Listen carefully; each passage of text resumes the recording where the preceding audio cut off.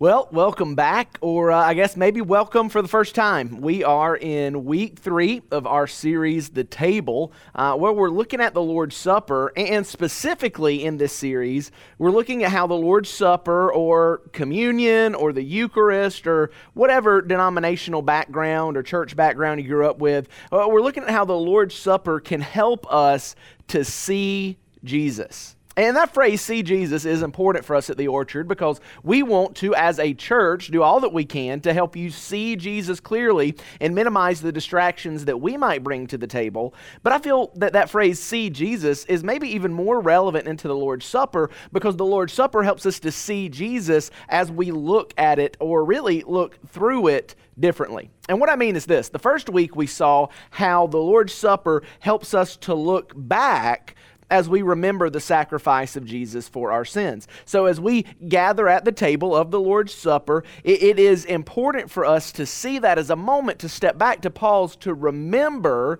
who Jesus is and what He's done for us. And that idea of remembering and learning how to remember is crucial for believers and our spiritual formation as we grow in our faith. If we don't learn how to remember, we'll find that later down the road, our spiritual growth is severely stunted. And then last week, we said, okay, the Lord's Supper doesn't just help us to look back at the sacrifices of Jesus. The table helps us to look forward to the future promises of Jesus, namely His return and that moment when we gather with Him in heaven face to face at a greater table for a better supper that is to come. You know, we said this last week that the Lord's Supper is really for the believer a foretaste of all the good that is coming our way in eternity. And it is those foretastes like the Lord's Supper that help us to cut through the fog of life and to see Jesus more clearly as we each day run towards Him. So this week, we're going to jump back in, and we're going to head back to 1 Corinthians chapter 11. So if you got your Bible, you can go ahead and go there. 1 Corinthians chapter 11. We've been there in the previous 2 weeks. But before we get there and start talking about it, let's just pause and talk a little bit more about the broader context of the Corinthian church and the reason that Paul wrote this letter to them. You see, the church here in Corinth was a church that Paul had planted on one of his missionary journeys. And after he planted the church, he stayed there about 18 months, and then he left to go plant other churches. Well, after he was gone, there were a lot of divisions and factions that rose up inside of this church. And I mentioned briefly last week that a lot of those factions and divisions were really among the haves and the have-nots inside of the city of Corinth. I think we can see this really clearly in 1 Corinthians chapter 11 in verse 17, and that verse is where Paul starts to talk about the Lord's Supper, but he doesn't talk about it like, hey, I'm talking about this with you because, man, you're so awesome, I just want you to learn more. Look at what he says in 1 Corinthians chapter 11, verse 17. Paul tells them, he says, now in giving this instruction, I do not praise you. He says, since you come together, not for the better, but for the worse. So Paul says, hey guys, the whole reason that I'm telling you about the Lord's Supper is because you got issues, you got problems, you got stuff we need to address, and then specifically, the way you gather together to take the Lord's Supper is harming you. It said it's not for the better, it's for the worse.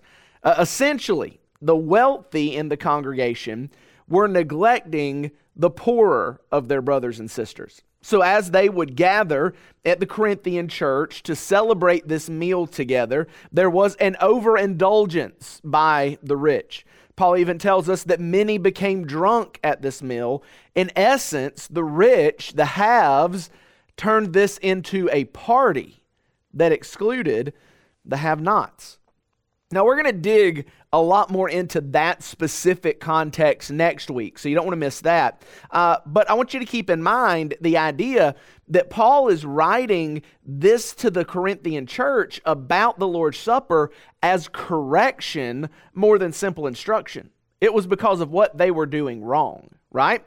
And so with that in mind, let's jump back into 1 Corinthians 11, but we're going to keep reading where we've been leaving off the last 2 weeks. The last 2 weeks, we've read verses 23 through 26. This week, we're going to pick up right back in verse 27. This is what Paul says in 1 Corinthians chapter 27, or chapter 11, verse 27. He says, so then, Whoever eats the bread or drinks the cup of the Lord in an unworthy manner will be guilty of sin against the body and blood of the Lord. Let a person examine himself. In this way, let him eat the bread and drink the cup. For whoever eats and drinks without recognizing the body eats and drinks judgment on himself. This is why many are sick and ill among you, and many have fallen asleep. If we were properly judging ourselves, we would not be judged. But when we are judged by the Lord, we are disciplined so that we may not be condemned with the world. Now, if you have never read that passage before, if you've never heard that passage before, it's probably a little bit startling, and with good reason, because what Paul is saying here is that many of those in the church who had taken the Lord's Supper, the bread and the cup, many of those in Corinth who had done that in an unworthy manner had gotten sick because of it. And some had even died because of it. And I think when we read that, it's like a shock to our senses. Wow, is that a thing? And maybe it begs the question, if that is a thing, what does it mean to take the Lord's Supper in an unworthy manner? Like, I hope it's something that I've not done. I hope it's something I'm not doing. What does it mean to take the Lord's Supper in an unworthy manner so that I can avoid that sickness and potential death? Well, really there are a few different interpretations about what it means to take the Lord's Supper in an unworthy manner. And a lot of those interpretations actually do have some merit to them. One good interpretation is that those taking the communion elements, that is the bread and the cup, needed to be fully aware that those elements represent the sacrifice of Christ by which we are redeemed from our sin. So if we take the Lord's Supper in a way that does not remember and understand its significance, we may be taking the Lord's Supper in an unworthy manner. I think another possibility is that the taking of the Lord's Supper with willful, deliberate, unconfessed, and hidden sin could potentially be taking it in an unworthy manner.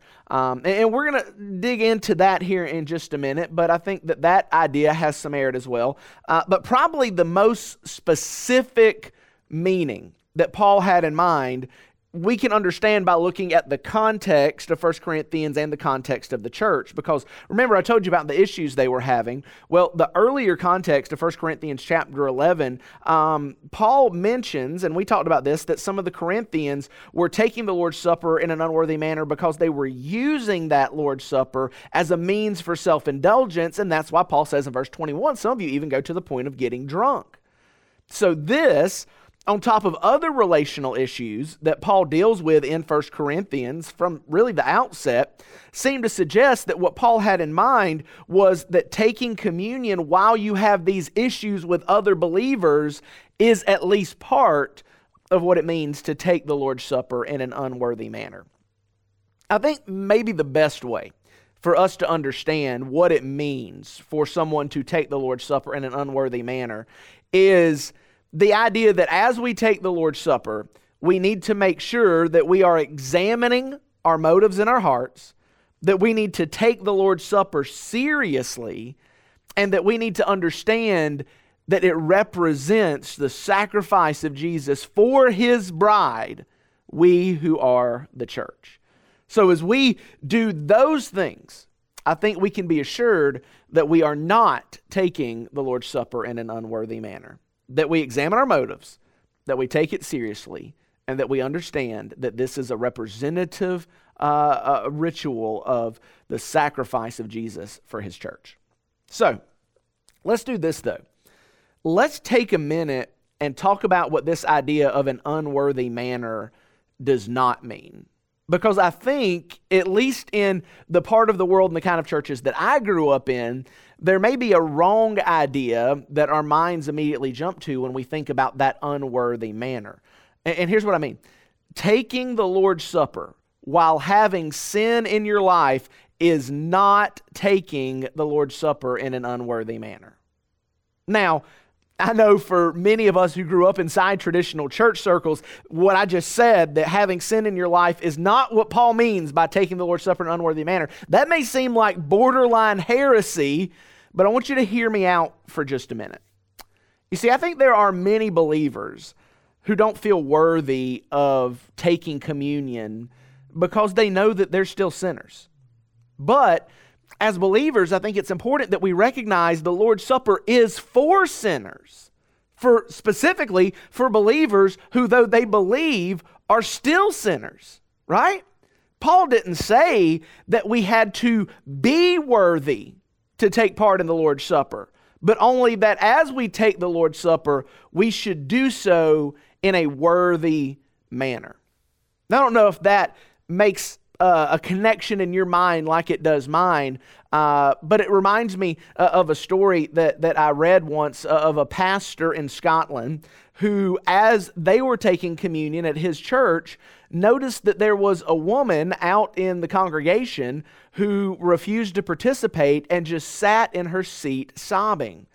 And so the pastor leaves the table where he was at, and he goes to her side and he says, "Take it, my dear. This is for sinners." So I think that is a vitally important idea, that the fact we have sin in our lives, that we are not totally free from sin, is not a reason for us to abstain from the Lord's Supper. That's not what Paul means when he says that we take it in an unworthy manner. Now, I want to stop here and be clear, though, that the Lord's Supper is not an excuse that makes sinning okay. Being forgiven of our sins by Jesus is not an excuse that makes us continuing in sin somehow all right with God. Followers of Jesus, hear me, should always fight against the sin that is in our lives. However, Christians should not keep themselves from the table if we're seeking to repent of our sin and are struggling to gain practical freedom from those sins, even if we haven't experienced full freedom from it yet.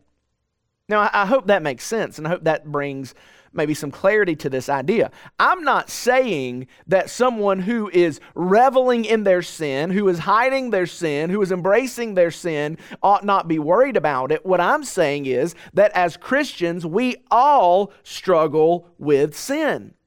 But it is the struggle with sin that is what's important. In fact, it is the struggle and fight against sin that shows each of us even more clearly how much we still need Jesus and His grace in our lives today.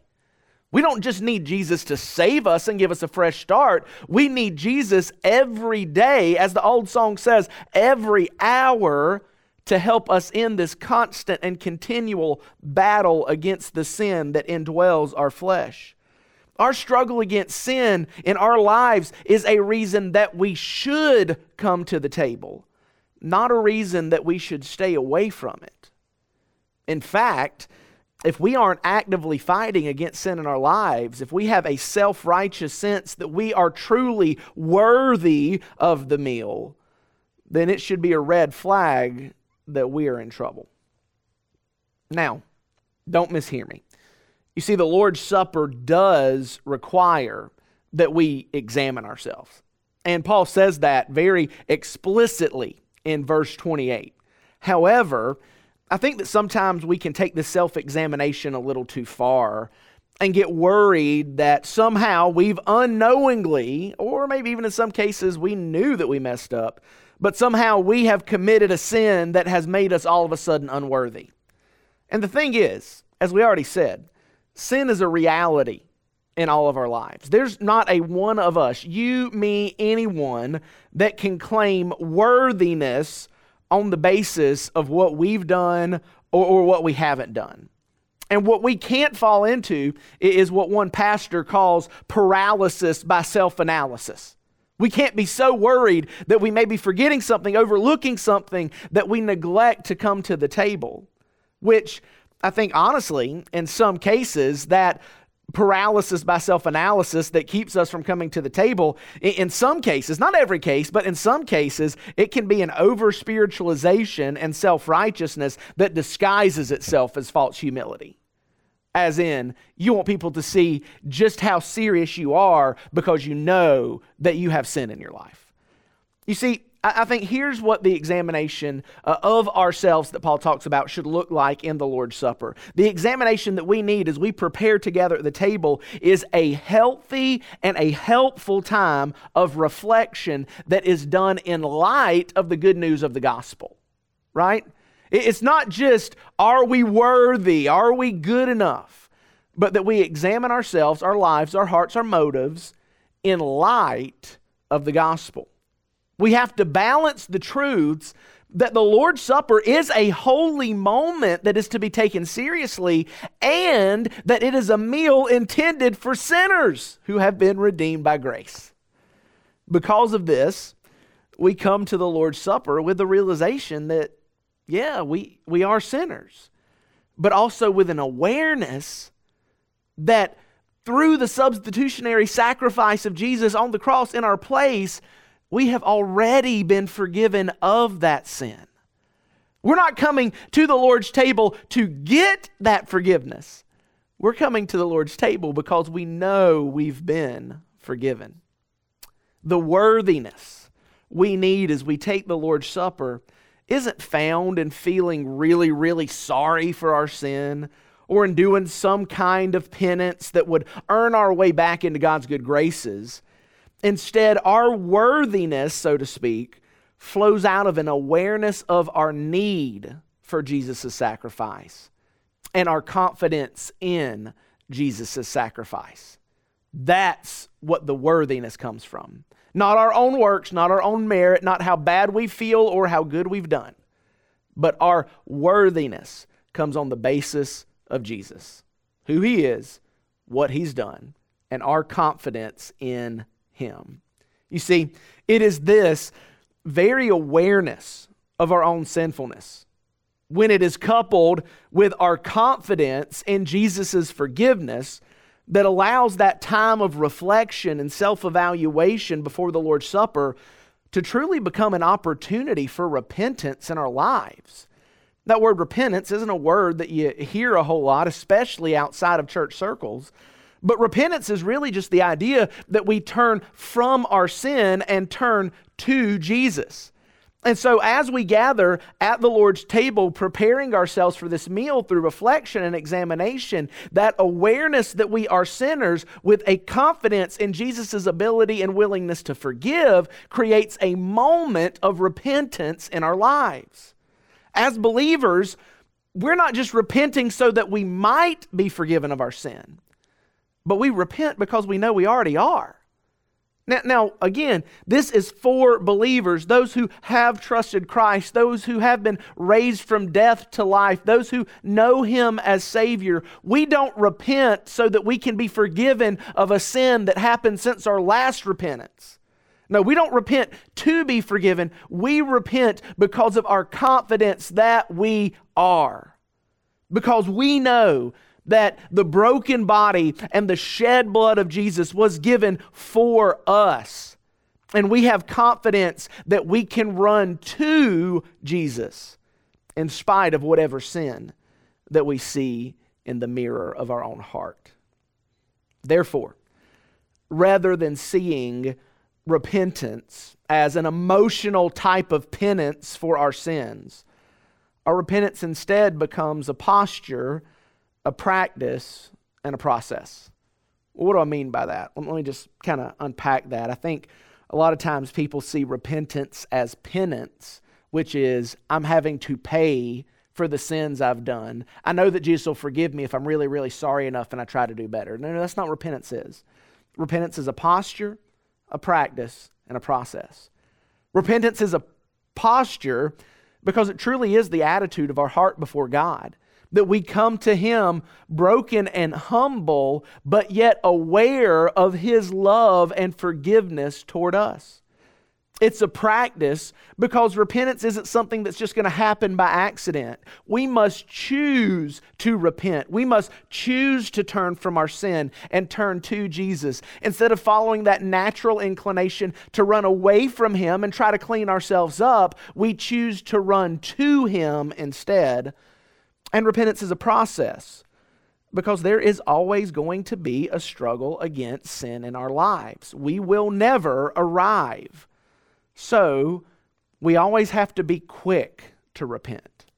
Not something that we do begrudgingly and irregularly, but something that we are quick to do, running from our sin and running to Jesus.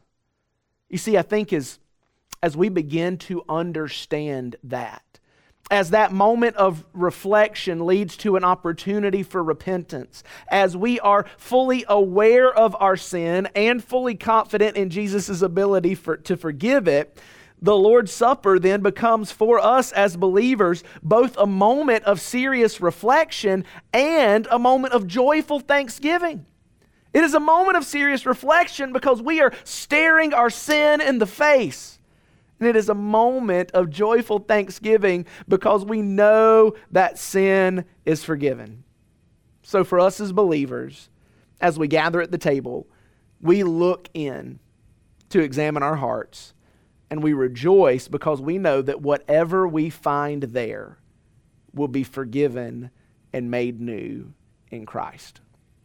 So I hope that as we have talked about the table for 3 weeks now, with one more week still to go, that you will join us as a church as we gather around the table next week. Now, it won't be here online. It'll be an in-person event, January 28th, 6 p.m. at the Branford High School Auditorium. And I hope that you have been convicted by the Word and the Spirit to see the Lord's Supper in a different light and are hungry to participate in it with the local church. And so if you are, or if you have any questions, reach out to us, let us know. Somebody's waiting right now that can help answer questions you may have, but I hope that you'll come and join us January 28th, 6 p.m. as we gather around the Lord's table together. Let me pray for you. God, thank you for the time that you've given us to look to your word, and I pray that as we have looked to your word, that your Spirit would move in our hearts to convict us of our sin. But instead of leaving us simply broken, sorrowful, and devastated, would we be pointed to joy, knowing that that sin has already been paid for and has already been forgiven, and that there is nothing in our lives that we can't bring to you because of your love and grace toward us. In Christ's name we pray. Amen.